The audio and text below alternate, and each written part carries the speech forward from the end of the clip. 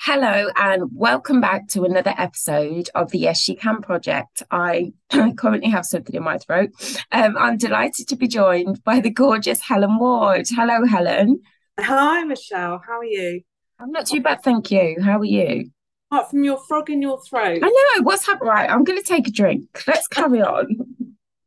let's have a drink. That's the Mm. start I was going to go on. It's a shame it's Yeah, not gin and tonic. Never mind. yeah, definitely. It's a bit too early for that, I think. Um, so, for anybody who doesn't know you, could you just give us a brief introduction into who you are and what you do, please? Yes. Well, I am along with my husband Richard, the co-founder of one of the largest independent hair and beauty salons in the country, Hmm. um, employing just short of 100 staff. So Richard's very much the front man, and I'm very much the business behind. And we started by buying a bankrupt business 30 years ago. Okay. Uh, We've sort of grown that into a brand. We have a brush called Tangle Angel, which we sell in 40 countries. We have Wow. a Rose product line, which we of wet goods, so that's shampoos and conditioners things. And I sort of work mainly on that as well. Okay. Uh, and that's good fun. And I'm also do other things in the hair and beauty industry. I do consultancy Okay. and got other involvements in things that are part of the hair and beauty industry. So really it's the business of the hair and beauty sector that Yeah. is my speciality. Okay, brilliant. So you started in the salon and salon industry back in your Yeah. teens. Was that like a conscious move for you, or did you kind of fall into it unexpectedly?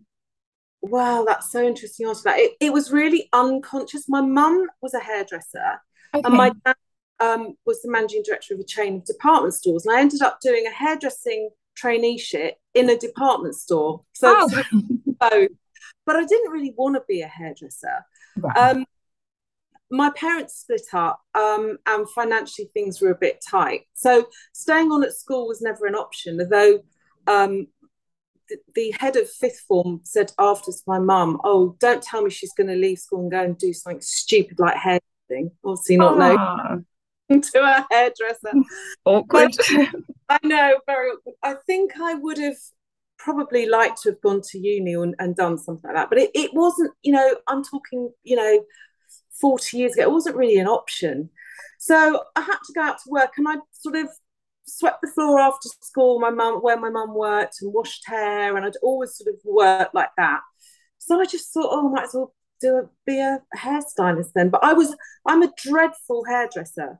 Oh I'm my God. I'm absolutely dreadful. So, but what I did, I suppose, because I had the gift of the gab, I built up this astonishing clientele because I was just friendly, and I loved all my clients. But I'm not a very good hairdresser, but I can do my own hair, which is handy.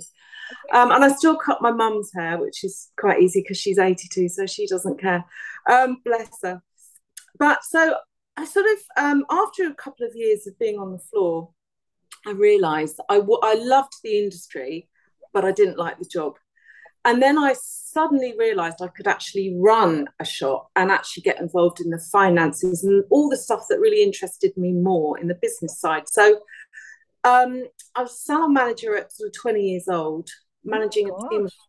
people. And in 6 months, I doubled the turnover of the salon. So they Wow. very quickly promoted me up to a regional director. So I went all over the UK, um, with a company car and a brick of a mobile phone, and learnt the industry and learnt the business side of things in all the department stores. So I suppose when I sort of met Richard and we ended up buying a bankrupt business, I suppose I sort of wanted really just to have one big unit, because I'd sort of get in the car and I'd leave, wherever I was, bins in Newcastle, and everything would be fine. And I'd get halfway down the M6 and, someone's handed their notice in and the store manager didn't like X, Y, and Z. And I realized then I didn't want lots of different businesses. I wanted one big business where I could go Really in, focus. impact it, yeah, Mhm. make changes, run it, and then leave it. Yeah. So that's what we did. So we bought a bankrupt business. in 1992, we had like 5 people working for us, all 5 of whom still work for us today, which is amazing. And they're a part of our core team. And we just slowly, I suppose, with his hairdressing skill and my what I'd learned, Your on the business acumen, yeah. is and what had to be what we made the changes slowly. But it was really tough. It was very hard. Mhm. We were, we bought a big business. It was 5,000 square feet even then. Wow. But it was losing 5 grand a week, and that was in Mhm. 1992. That was it's a hell of a lot of money. But Um, what made you take that decision, especially because it was going bankrupt? How scary was that for you?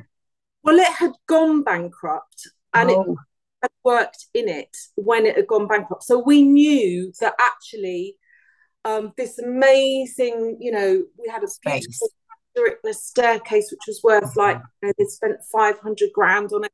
So we Wow. knew we will never get a start like that again to buy something Okay. turnkey, but we didn't have long to turn it around. So my dad left Gosh. me my half of the money, and Richard had been saving up to buy a flat, so he put his half of the money in. And we just didn't have very long to sort it out. So we had to move Pressure. quite. But it was just silly things like they were sort of, they had this towel service, and you laugh at it now, but that was £2,000 a month where they would deliver the towels, launder them, pick them up at the end of the day, and bring them back the next day. Well, that was 2 grand a month. Well, the first thing Wow. I did was buy some Persil and a washing machine and some towels, just stuff like that. Duh. But after, I mean, we cleaned the floor ourselves with our core team for like 5 years. We Yeah. didn't even we didn't turn a profit really for a good 3 or 4 5 years, and then we had to pay Okay. back dad, Yeah. with interest, by the way, which I wanted. Not that he wanted it, but I wanted it. And then slowly we sort of, it's turning a business around like that that's gone under. Mhm. Very difficult, I think, because it's like turning an oil tanker. Oh, All those don't little, jackknife. exactly, but all the little movements eventually get it to turn. Yeah. It's not necessarily always one particular thing you do, but it's a culmination of all those little things that add up to the turn. So it's just having the faith, I suppose, and the self belief to go through it. And I think when you're young, we didn't have children or anything, we didn't have a mortgage, we didn't own our own home. You think you So can accomplish anything though, don't you, when you're young? That like fear factor and responsibility kind of goes. there's no fear factor and there's no Mhm. responsibility. You've hit the nail on the head. So when you get to sort of my age, I'm 55 now, you don't want to be taking any chances, No. because you have a real understanding that if you get it wrong, that's going to impact your pension and your this and your that And and your your kids, yeah. exactly. One of whom's Oh, just texting me now. Uh, oh, oh, it even at never that, ends, does it? it never. I don't know how old your kids are. Mine are 18 and 21, but they never seem to never not need you. Yeah, mine are 18 and 9. It's Oh, like it's such a massive age gap. It's wow. crazy. So with you taking on that kind of challenge, was there any part of you that maybe knew in the back of your mind that you could make a good go of it simply because of your experience with all of the managerial side of things and Yeah, Richard's with his obviously skill and expertise? Did you know at that time that it was like a perfect match? absolutely. I never had any doubts, nor did he. Ah, What we were worried about was whether we could get the changes made quickly enough to sustain the losses okay. Yeah. while we were putting all these things into practice. But it's funny, even now, even through COVID and steering the business through COVID, when so many businesses in our sector, big names have gone under, Yeah.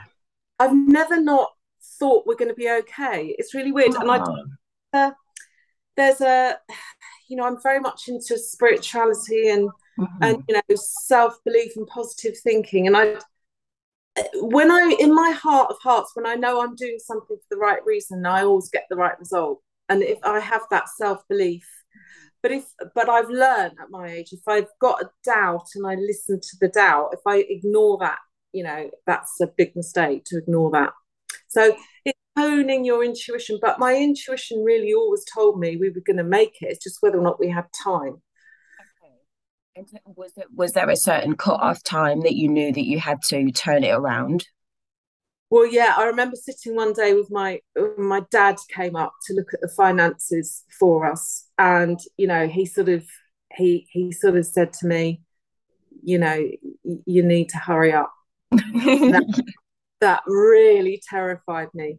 So then what we did, we got involved with the clothes show live. We're doing an exhibition in Earls Court, and we just, because the salon we bought was very traditional, it was a very sort of conventional salon. We knew we needed to get new customers into it.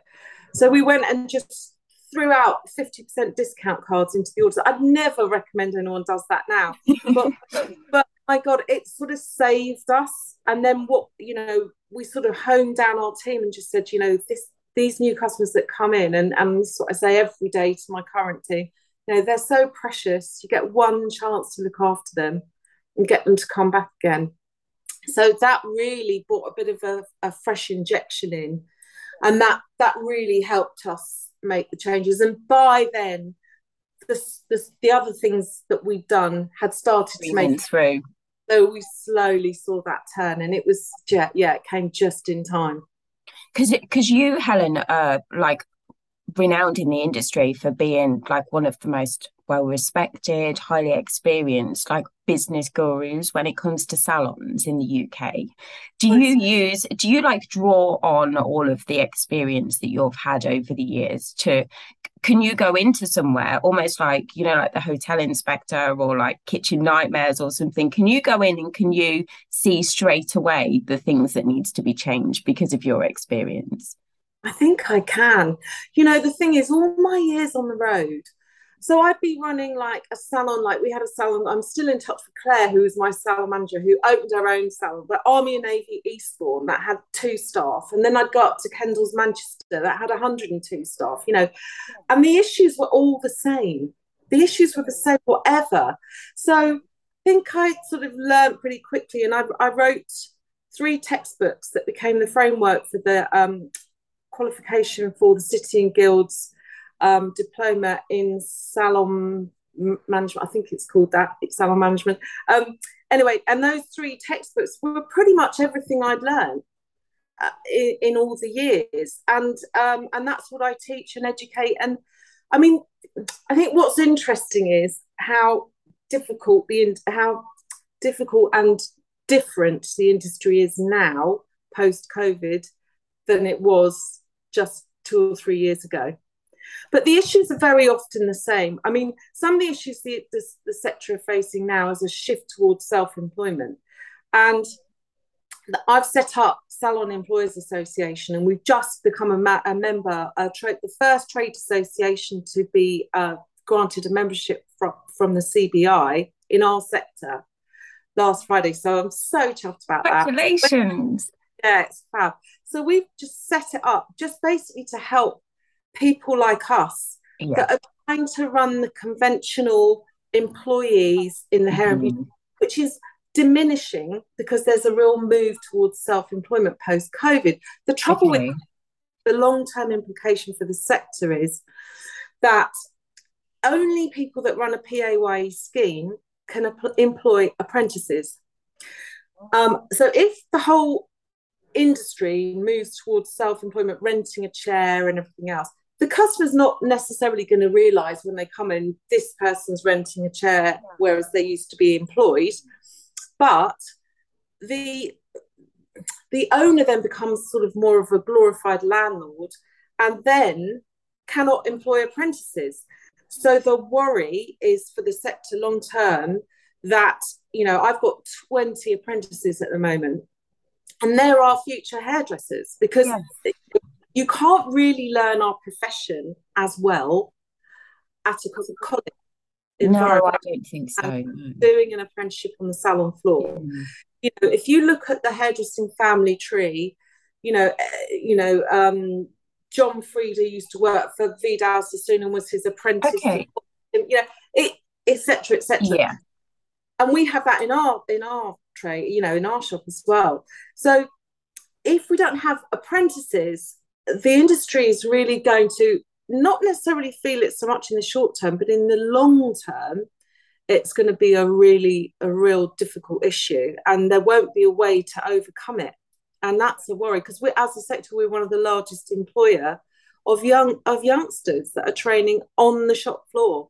So I think that's where sort of pricked up the ears of the CBI, and we're just saying we have to be protected. And so we need, there's so much talk about levelling up at the moment. Well, we need that to be a fair platform, so that tax-wise, you're not worse off by having employees. What do you think specifically has caused that shift to go from employed to self-employed?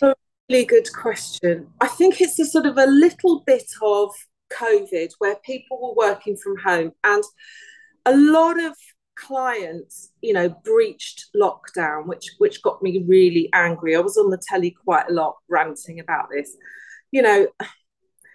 Oh, well, I'm having my hair done in the garden. I've got a girl coming around to the garden. Well, okay. So that it was partly that, because all of those that sort of were going freelance thought, well, why do I need to go back to work? I can just work for myself, work the hours I like, go freelance.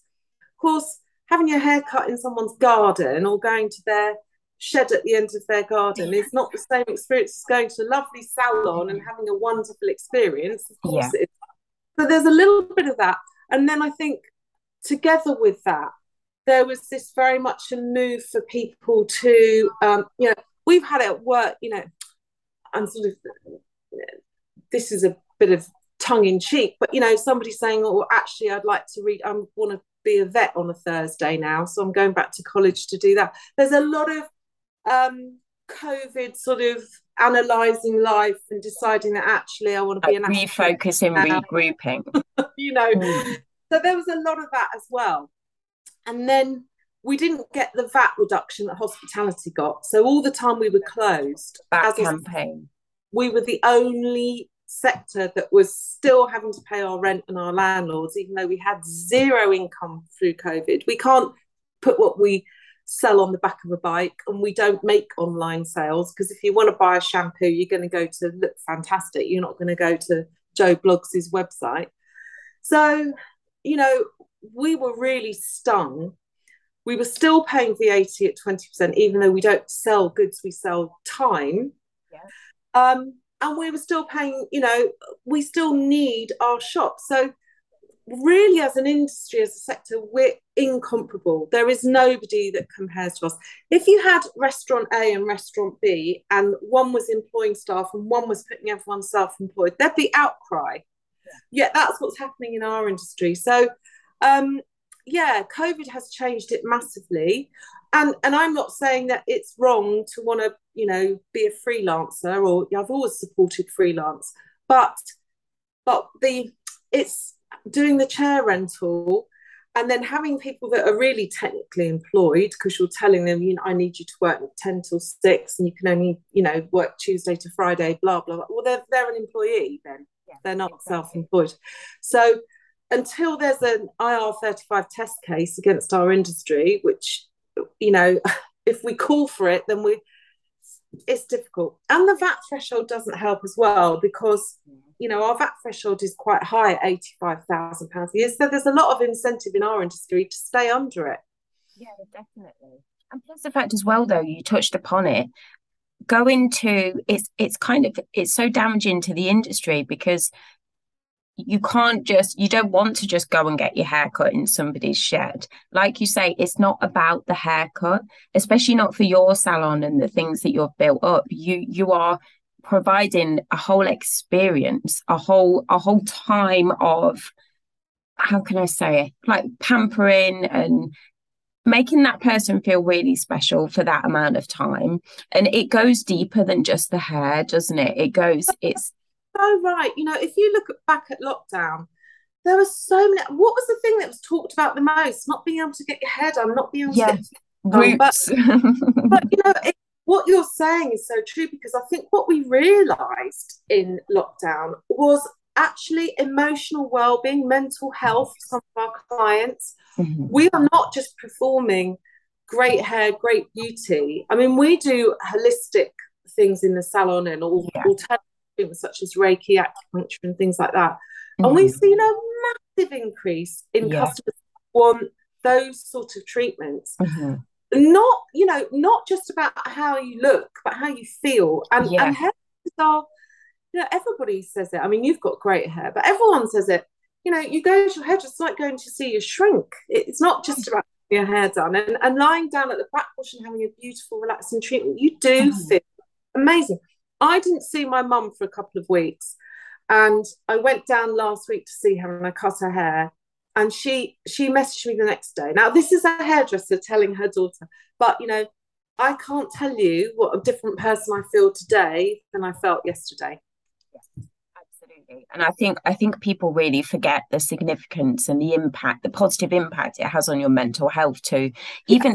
Even if you're taking out that hour, couple of hours for yourself, we don't know what's going on in people's lives. Us, obviously, as busy women and business owners, to have that time to take away, you wouldn't get that if you were sat there in your own house or if you were sat there in No. someone else's house because you're still working. And So you're not that it's are you? It's this yeah.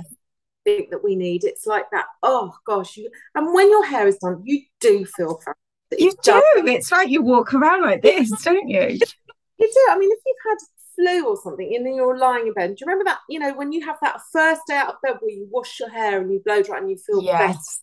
It's Hmm. like a marker for, okay, I'm on the mend now. I've Yeah. washed my hair, I feel better. I put some makeup on. Now I feel okay now. Mhm.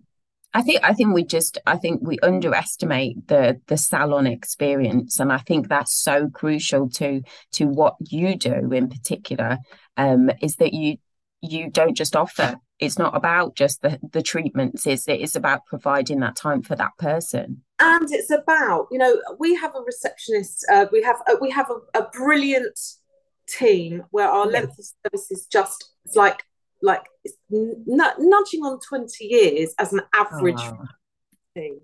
yeah. Now, what that gives customers, we had a client ring up the other day, and Lou, who's one of our, been with us 26, 27 years, she Wow. basically, and she said to the lady, before the lady said what her name was, she said, oh, is that Mrs. So-and-so?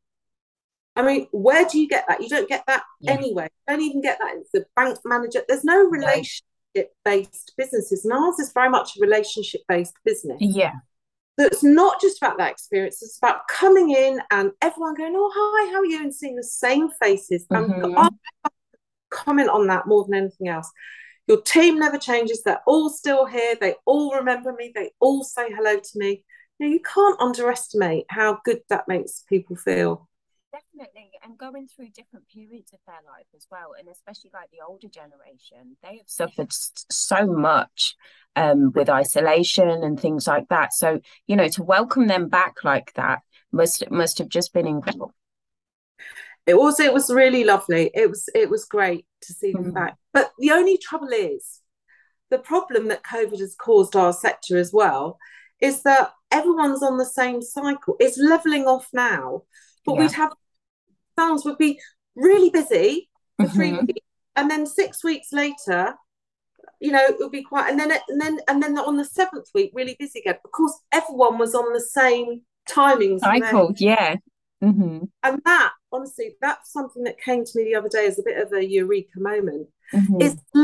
off now, but that's what happened. So we were like, we had clients daggers trying to get an appointment with each other, daggers outside. I was here before you, Oh and my then gosh. so we had everyone. It No was just one. on the same cycle. So never mind. Oh. Well, not only with everything that you do, Helen, you're also the vice president of the British Association of Women Entrepreneurs. Reading about that has been so exciting, and I'd love for you to tell the listeners more about that. Oh yeah, Bowie. Well, of course, I'm a Bowie fan, so we call it Bowie as well. So it's just like this is my thing. It's meant for me. So Bowie has a really wonderful history. So it's part of FCEM Mondial, which was basically started in France after the Second World War as a business network for the women whose husbands had been killed in the war, and they were left running businesses, factories, shoe shops, bakeries, and they didn't know what to do. They were housewives. So they started a little support network, and that was the beginning of it. Now, I love anything with really good provenance like that, and so to see that incarnation now. So yes, I'm vice president of the UK arm of that. We have a Scotland one as well, and it's really, really worthwhile. We meet with across all different industries. I mean, literally the most diverse group of people. And we have lunch and we have speakers and we have Zooms and we share stories and we mentor um, young women that are, from any sector that are starting up and haven't got anyone to sound off against. So it's a really worthwhile, it's an invitation only thing. And yeah, we like to keep it really diverse. I mean, Louise, who's our president, she's in financial services. We've got authors. We've got our new member is Irini, who won MasterChef. You know, the Irini, the Greek lady that she's just launched her own cookbook, and she's hoping to do some TV to go all around Greece and find out where her inspiration came from. So, she was our speaker at our last lunch we had, and just hearing her life story, how she made a complete career change at 60, went on MasterChef, won it, started a cookbook, amazing people, very inspirational. So I really love doing that. The other thing that I do in my spare time is spare time. When do you get any? I'm vice president of our industry charity, the Hair and Beauty Charity, and that is, I've been involved with that since 2005. I've been on the board of it, so I'm one of the trustees and director and vice president of it. And through lockdown, we had to Zoom every week. We'd normally meet once a month, but we had so many, horrendous calls for support that were just, people that, victims of, that work in the sector, victims of domestic violence, and people just going to food banks and just having no income, and so that's really close to my heart. I love my work on that. Not only obviously you take part in these amazing organizations, you're also like a business mentor, like we spoke about before. Could you tell us more about your salon reboot scheme? Because I've got a lot of listeners that are hair and beauty industry.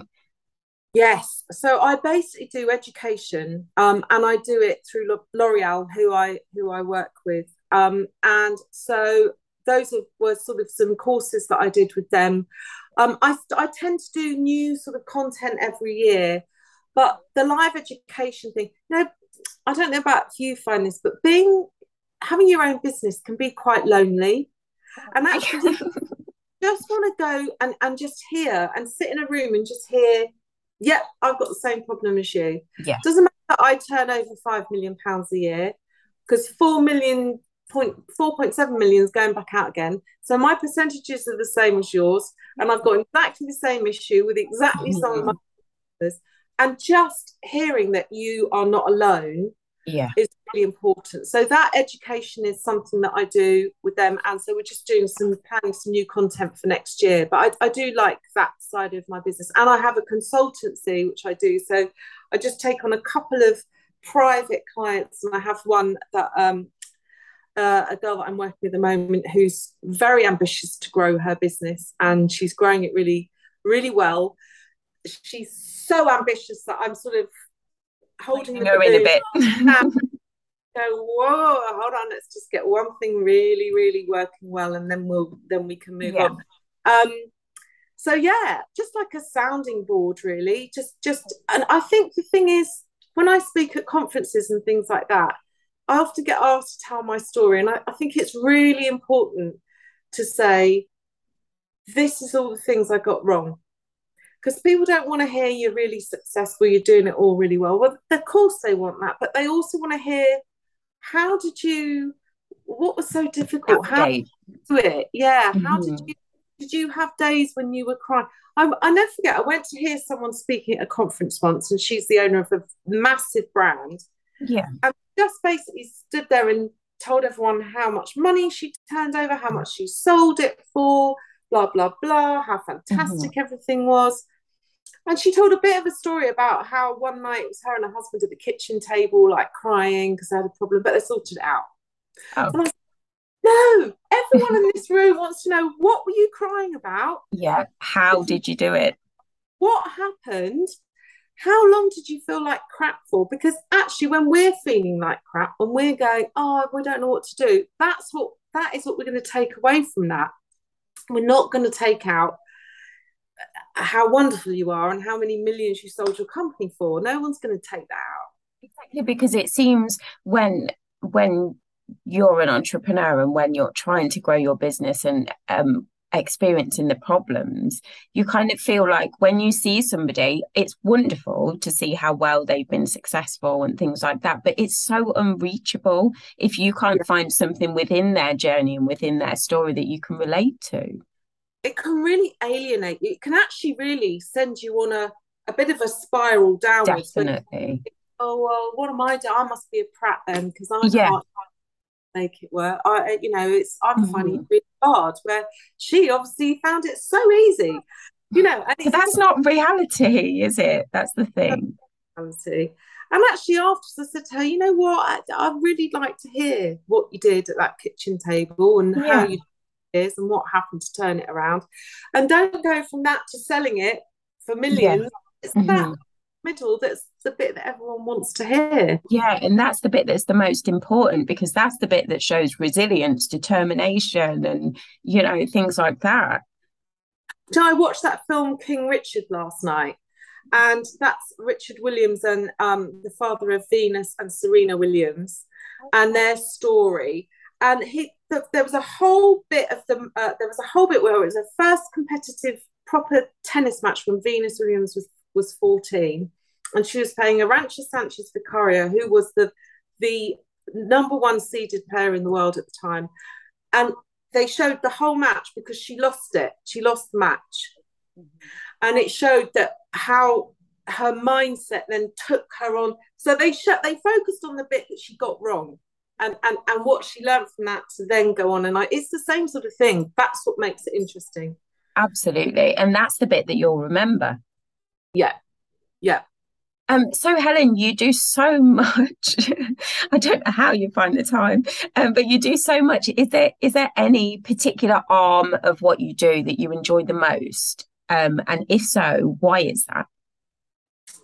You know what? I think it's the charity work I really love. That isn't my day job because I think really helping people. I mean, we had a trustees meeting last week, and our chairman, Philip, who I love dearly, is the ex-chairman of Vidal Sassoon. He's like, I'm not sure we should put the beneficiaries amounts up.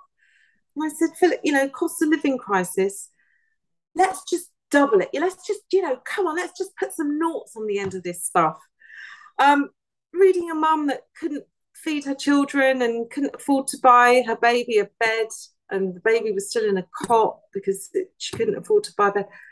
That is really, I don't know, maybe she get older, but that feels really nice to actually make a difference and have the wherewithal to decide, right, we're doing that. We're just going to give them more money because they need it.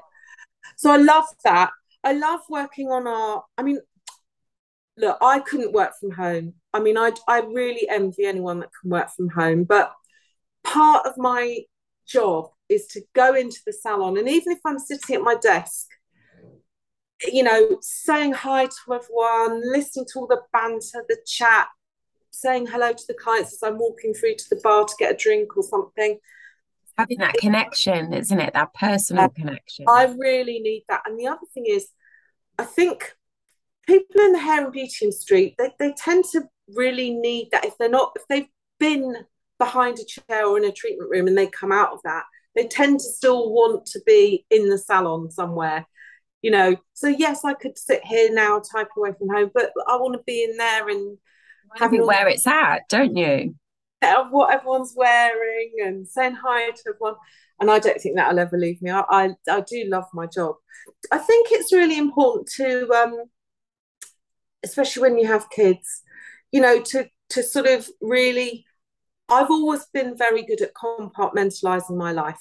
If it's a work day, it's a work day. I don't listen to emails about bake sales, when they were younger. Uh, well, even now. If it's a day off, then I'm not going to look at my work emails. I'm a mum. I'm going to do the school run. I'm going to do the bake sale. I'm going to do the rest of it. So I've always been That's quite your good at managerial experience. You're able to kind of manage yourself better. yes, and I also prefer that. I'm not. Although I'm multitasker and I am a good multitasker, I always prefer just to have that split. So I'd rather come into work 3 days a week like I do now, work really hard, do the work of 5 days in 3 days, then on my days off, leave me alone. I try and do. But life gets in the way sometimes, doesn't it? It's difficult. WhatsApp groups, because in the salon, because we've got so many staff, there's like 14 WhatsApp groups and I'm on all of Oh my them. gosh. So But your phone's like beep, beep, beep, beep.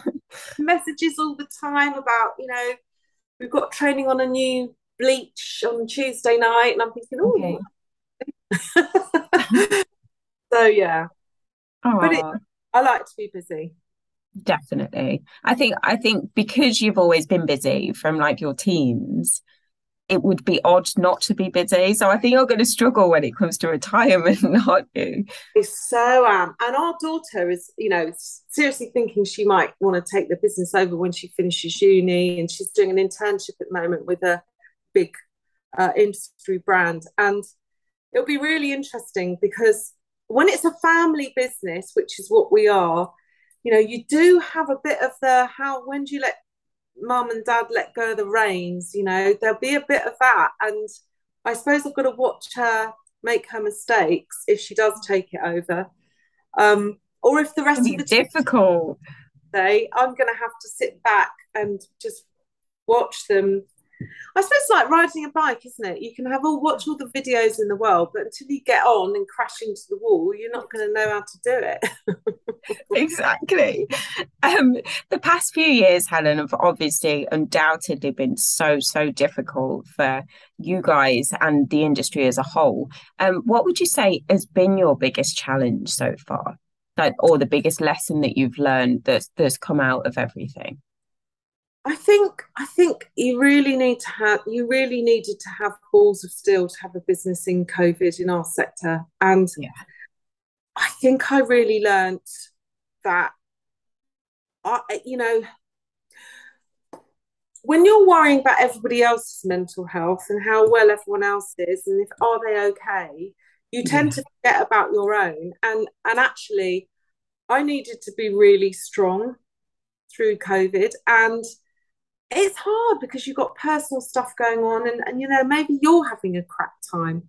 I think what I learned is our business had got very big. I wouldn't change COVID. I think it had got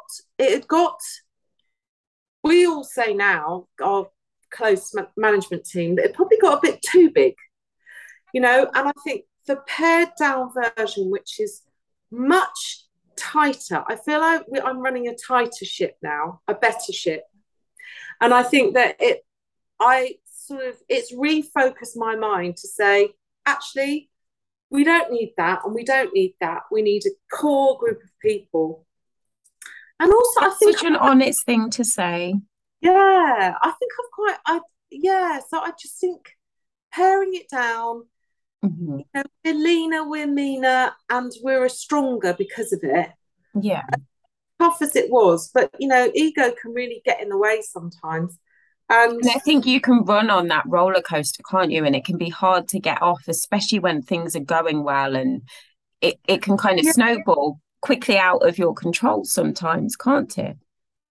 Yeah, and I think I've always really understood it's about the percentages. It doesn't really matter whether you're turning over that or that or that. It's your percentages. Obviously, we all want to turn over that, but as long as your percentages are right. And I think we took it all back to basics. I think we used lockdown. We rewrote our whole HR. We reevaluated our brand. We reevaluated our team. We all, decided it was a good thing. what happened. It was a good thing. Um, It gave you Now, that time to focus on things to such an in-depth level that you that wouldn't have had before. in that first lockdown, Michelle, we rewrote our HR policies, and when you've got 100 staff, that's quite a big thing to do, and it took us a long time, but it's better because of it. And I think now we're a bit more flexible. So we've had a lot. I've had 2 or 3 staff that left in lockdown. One wanted to spend some more time with her young baby. Another one retrained to be an addiction counsellor and was doing that on the side anyway. And some of these people have come back and said, actually, I just want to work 1 or 2 days a week. And because I miss my clients, I miss the salon, I miss the buzz, and I miss the banter, but I'm actually enjoying what I'm doing. So I think people are slowly finding their feet again now, and I'm very flexible with that because I'm a mum, and I'm so flexible with all my mums at work. Let us know when you want to the way you work as a mum. When they're 7 and 5, you're going to want to be doing these hours. When they get to 8, it all changes the whole time. So I say to my mums at work all the time, you Get take it? Yeah. you. You know, Mhm. they're young. You're going to want to have the whole of August off and the school holidays off, and we'll try and be as accommodating as we can because I've been there, and it will change just like the way you use your house change. You watch these property programs and they're knocking down walls because they want a playroom, and I keep thinking to myself, trust A me, short time. that will back up in 7 years' time. That will be going back up. You'll be want to live in one space altogether. Yeah, definitely. What would you say, Helen, has been your biggest highlight? I bet it's really hard to choose.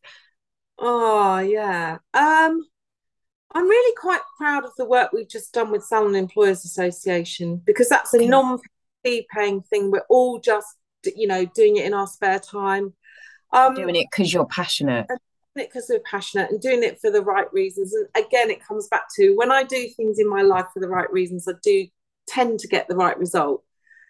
That's taken me a long time to learn that lesson. If I'm doing something out of ego, even if I'm not an egotistical person, but if I'm doing something just because I think, oh, that's a good, it's never really, Yeah.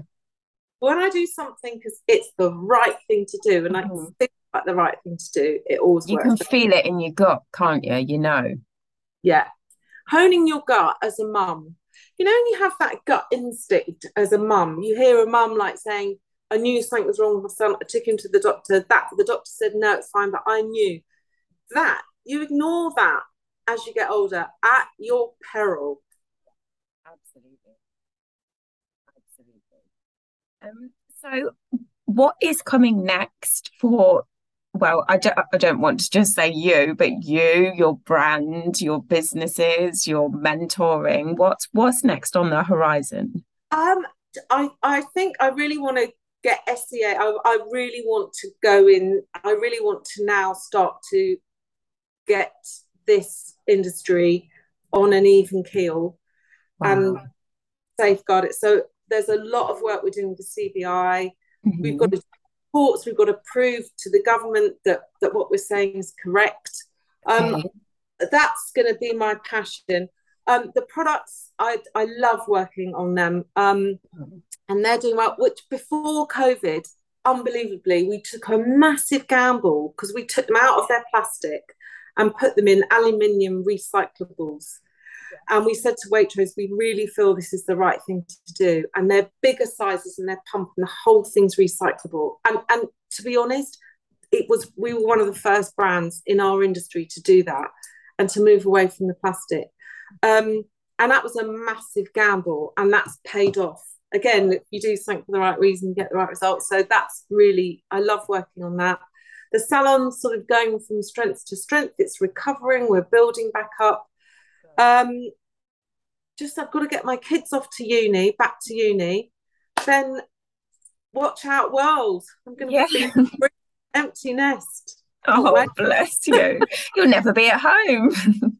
No, I won't be at home much. I mean, I sort of spend my time between here and I on the south coast as well, and my Okay. home in Ibiza. which I love. So I Hmm. tend to work like a Trojan, go Yeah. there, have a week there, come back, work like a Trojan. Wow. Yeah, it's Oh. maybe I'll spend a bit more time there, longer chunks of time. That would be nice. Hmm. You'll be browner once the kids have gone to university, won't you? I'll certainly be more revved up on gin. That's Bless you. So how can people find out more about you, what you do? okay. Where shall I point them to? So I have a website called helenward.com, Helen with two L's, Yeah. helenward.com, and everything I'm up to is on there, including my recent TV appearances, which was, oh, horrendous. Oh no. Tell me more. Oh gosh, I was on Good Morning Britain last week. So when they have one of those debate sections, they tend to sort of want the producers ring up and say, if we were to say this to you, what would you say? And Okay. if you say the right thing, then they very often say, okay, well look, we're thinking of having this debate tomorrow.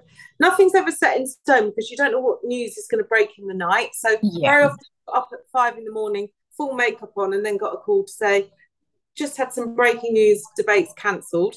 Oh, Uh, how rude of the breaking news. That's oh, that inconvenient. does happen, which fair enough, you know. So we had one recently about whether it was too hot to work. This was before the massive heat wave when it was just becoming slightly hot.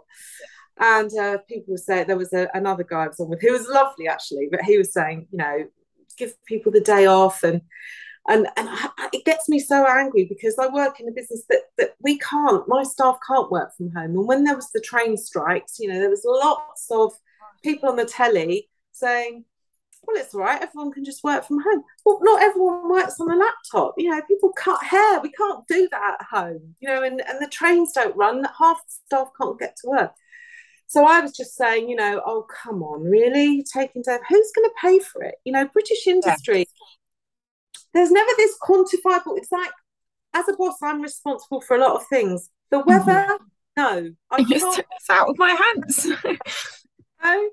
Anyway, I got a bit of trolling. So, but you do that now. Ah, Oh, it's fine. You know, people do it. I think there's a lot of angry people in the world. yeah, very much. I would say definitely more so after COVID as well. It's like Yeah. everyone has an opinion on everything and everyone's taking that anger, anger out on everybody else. It's not kind, is it?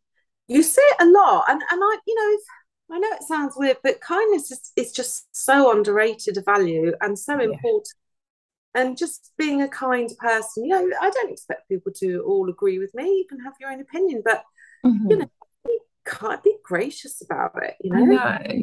You know, like even it sounds really daft, but sometimes say if I see like somebody walking down the street and I love her skirt or I like her hair, then I'll always say something. Like some people they look at you like you're a weirdo, but the ones that take the compliment, you can just see how much that lifts them for the day. And people have, It's so, it's so weird you said that, Michelle. The other day there was this random act of kindness, which is what they call that, isn't it? Which is so yeah, true. So I've got an electric car and I had to get down to see my mum. And I went to the okay, Shell station to charge it up, which it should give you a full charge in 40 minutes. And none of the things were working. And I tried all four of them. And I was late for work. I wanted to charge it, bring it back, park it, get ready to just drive straight down to the coast that night. And I was so, my dad is really unwell at the moment. So I was just, you know, when you just one silly thing pushes you over the edge. And it yeah. was like the fourth pump I tried and it didn't work. And I just Oh, burst into tears. And I just went to the pump attendant and said, you know, how can you have this and it doesn't work? Come on, be here, mhm. help people. Anyway, next time I went in there to charge my car, the lovely girl that works at the coffee place Yeah, inside the petrol station, the Costa, yeah. she came out with this bouquet of flowers for me. And she said, I know you Oh, last time you were here. These are for you. oh, that's so nice. Again. But wow, what a thing. And all day long, I just kept thinking, oh, there are some nice people in the world. Yeah, There really are. So you say definitely. someone's dress or their skirt, Hmm. my daughter Alicia says to me, Mummy, you never know what people are going through. She's just lost one of her 21-year-old friends who's committed suicide last week. Oh, She went to the memorial and she said, you never know what people are going through. And Hmm. you just don't. No. So, you know, we mustn't ever be nasty to people because we don't know what they're going through. Yeah, definitely. I mean, there's been a few times where somebody's said that to me, and I've been having a really terrible day, like massively stressful, and they've said, "Oh, I really like your, I don't know, your top. Where is it from?" And then I've told them, and then it's just lifted me so much, like Yeah. not because they're paying me a compliment, but because somebody else in the world has taken that time out just to give me a few seconds and say something nice. It's like you said, it's so underrated, isn't it? Well, you know, hair and beauty is renowned. There's been so many surveys where it says it's the job with the greatest satisfaction, intrinsic satisfaction factor. And you know, making people feel good about themselves is quite an addictive thing because everyone that leaves your chair or your couch feels better than when they came in. And I that's really so let's spread a bit more of that. think we need to. A lot of my friends are either beauty therapists or hairdressers, and they say that people really, really underestimate, like, they have a lot of clients that come in and they tell them about their lives because they've got no one else in their life to tell that they trust enough. And you guys in your industry, you build up that trust with people and give them another outlet for, problems in their life and things. Well, I mean, it's a well-known fact. I mean, you hear it time and time again. It happened in my mum's when my mum was a hairstylist. It happened in our salon where the hairdresser's been the one to go. Haven't seen that person for a while. Somebody better. Yeah. You know, you would never have that anywhere else with any No, other industry. I don't think where you'd have no. that. Even a restaurant, it would have a regular, maybe that possibly, but not to the same degree as we would, where we'd go haven't seen that client for a while. Hope they're Mhm. okay. Know they were feeling a bit crap. Should we call them? Yeah, definitely. Not because we want to put them in, but just they're okay. You Yeah, know. definitely. Oh, Helen, it's been an absolute pleasure to speak to you. I could speak to you all day. Um, We should. I think we should meet for a gin and tonic with some of the. yes, definitely. Let's do that. Well, you take care, and I will put in the show notes about where everybody can find you, and especially all my friends, because they'll be absolutely desperate to hear this episode, that's for sure. Oh, well, thanks, Michelle. It's been lovely to talk to you, and well done Yeah, on you too. the job that you do with Yes You Can. Thank you. Thank you so much.